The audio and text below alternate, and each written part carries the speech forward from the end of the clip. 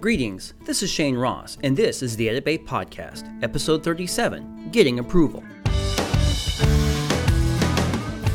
The Edit Bay is sponsored by Blackmagic Design.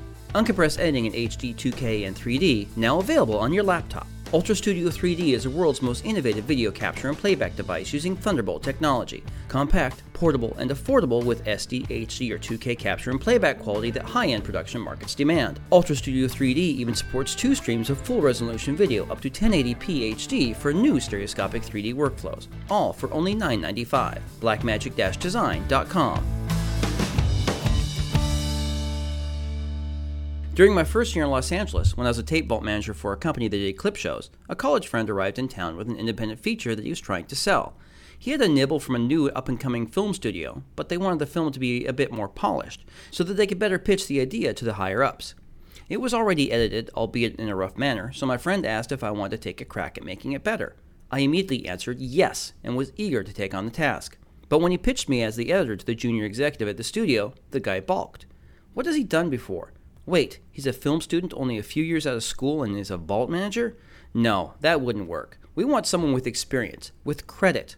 And they gave him a list of suggestions. Well, the short film never did sell. Before he could do the re-edit, he had to do some sort of fundraising in order to pay for the editor. He couldn't find the money on his own, and in order for the studio to provide that funding, the junior executive needed to show it to someone higher up than him, but the higher up decided it wasn't worth the effort, and so they passed up on the project. So the project was left on a shelf. Which is a shame because it really was a decent movie, and I couldn't offer to do it for free because this was many, many years ago when getting access to an edit system was difficult to say the least, and I couldn't just go buy one as they cost more than a luxury car. But this brings me to the point of the episode, which is that the editing process is recognized as a very crucial part of the entire process, so much so that the executive producers at studios and TV networks want to know who's attached to edit, and even reserves the right to veto that decision. But it isn't only editors. This is true for directors of photography and production designers, as well as other head creative positions. I worked at a production company first as an assistant editor for 2 series, and then wanted to move up to an editor on the 3rd one they produced. But they had to actually convince the network that I would be good for the show. I had to make a demo reel specifically for the network to see what I had done before. They eventually did approve me for the job. And then the moment came when this production company started getting to feature films. The first one wasn't all that major, but it was slated for theatrical release. Now, they had done features before, mainly for cable TV or DVD release, so they weren't new to the game, nor were the crew that they had. And because they had worked with this crew on many projects, they were comfortable with them and wanted to bring them along on this feature. But the studio nixed that idea. They said that TV crews lacked the experience necessary to make feature films, that a TV DP wouldn't be good enough to shoot a feature film and make it look like a feature, that a TV editor somehow didn't know how to tell a, quote, story on the level that they expect, unquote. What, the story is somehow different? The story is too good for just anyone to edit? Well, the same went for the production designer and the costume designer. They were all looked down as not good enough for feature films.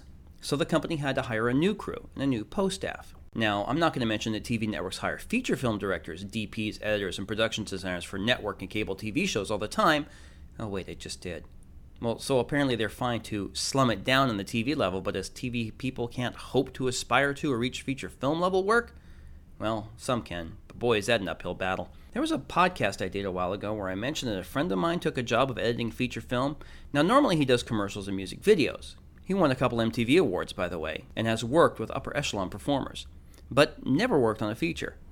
Well, he was asked by the director of the feature, who had worked with him before in several commercials and music videos, to help her save the film she was working on. It wasn't turning out to be a good film, even though it had some big-name actors who gave great performances. The feature first was edited by a feature assistant trying to make their move up, but the cut they had spent months on wasn't all that good. Then they hired a hotshot editor who came in from the success of another film. They paid him a lot of money for 2 months, and all he did is apparently restructure a couple of scenes. Very minutely. He sat back and collected a big check while doing next to nothing. The film wasn't any better, so the director, now desperate to get this film out, contacted my friend for help. He agreed even though there was next to no money involved. He did it as a favor for the experience. The producer balked at first because my friend had never done a feature before. But beggars can't be choosers. He was in a corner and knew it, so he went along with her choice. My friend then took a film that wasn't all that funny, lacked personality, and was a structural mess, and turned it into a very good film. So good that not only has it been released theatrically, albeit on a smaller scale, but is getting good reviews. Very good reviews. And having seen both the original version and the second cut, and the last, I can say that he is a magician. He truly saved this film. There are a few more examples of how editors save movies destined for the trash heap in a book called When the Shooting Stops, the Cutting Begins. In it, you can read how Annie Hall, the film that won the Academy Award for Best Picture in 1977, actually started out as a very different film, and one mired in lack of cohesive vision. But it took very creative editing and reshoots to make the film classic that it turned out to be.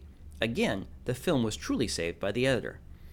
Now, this just goes to prove how important the editor is to the project, and why networks and studios might be so picky about who edits what. They want proven people because a lot of money is on the line.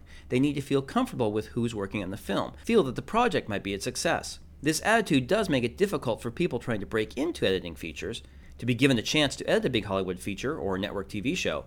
See, this mainly happens when assistants who might have been given scenes to cut by the editors show producers and network execs that they have what it takes to edit on the levels they are expected to.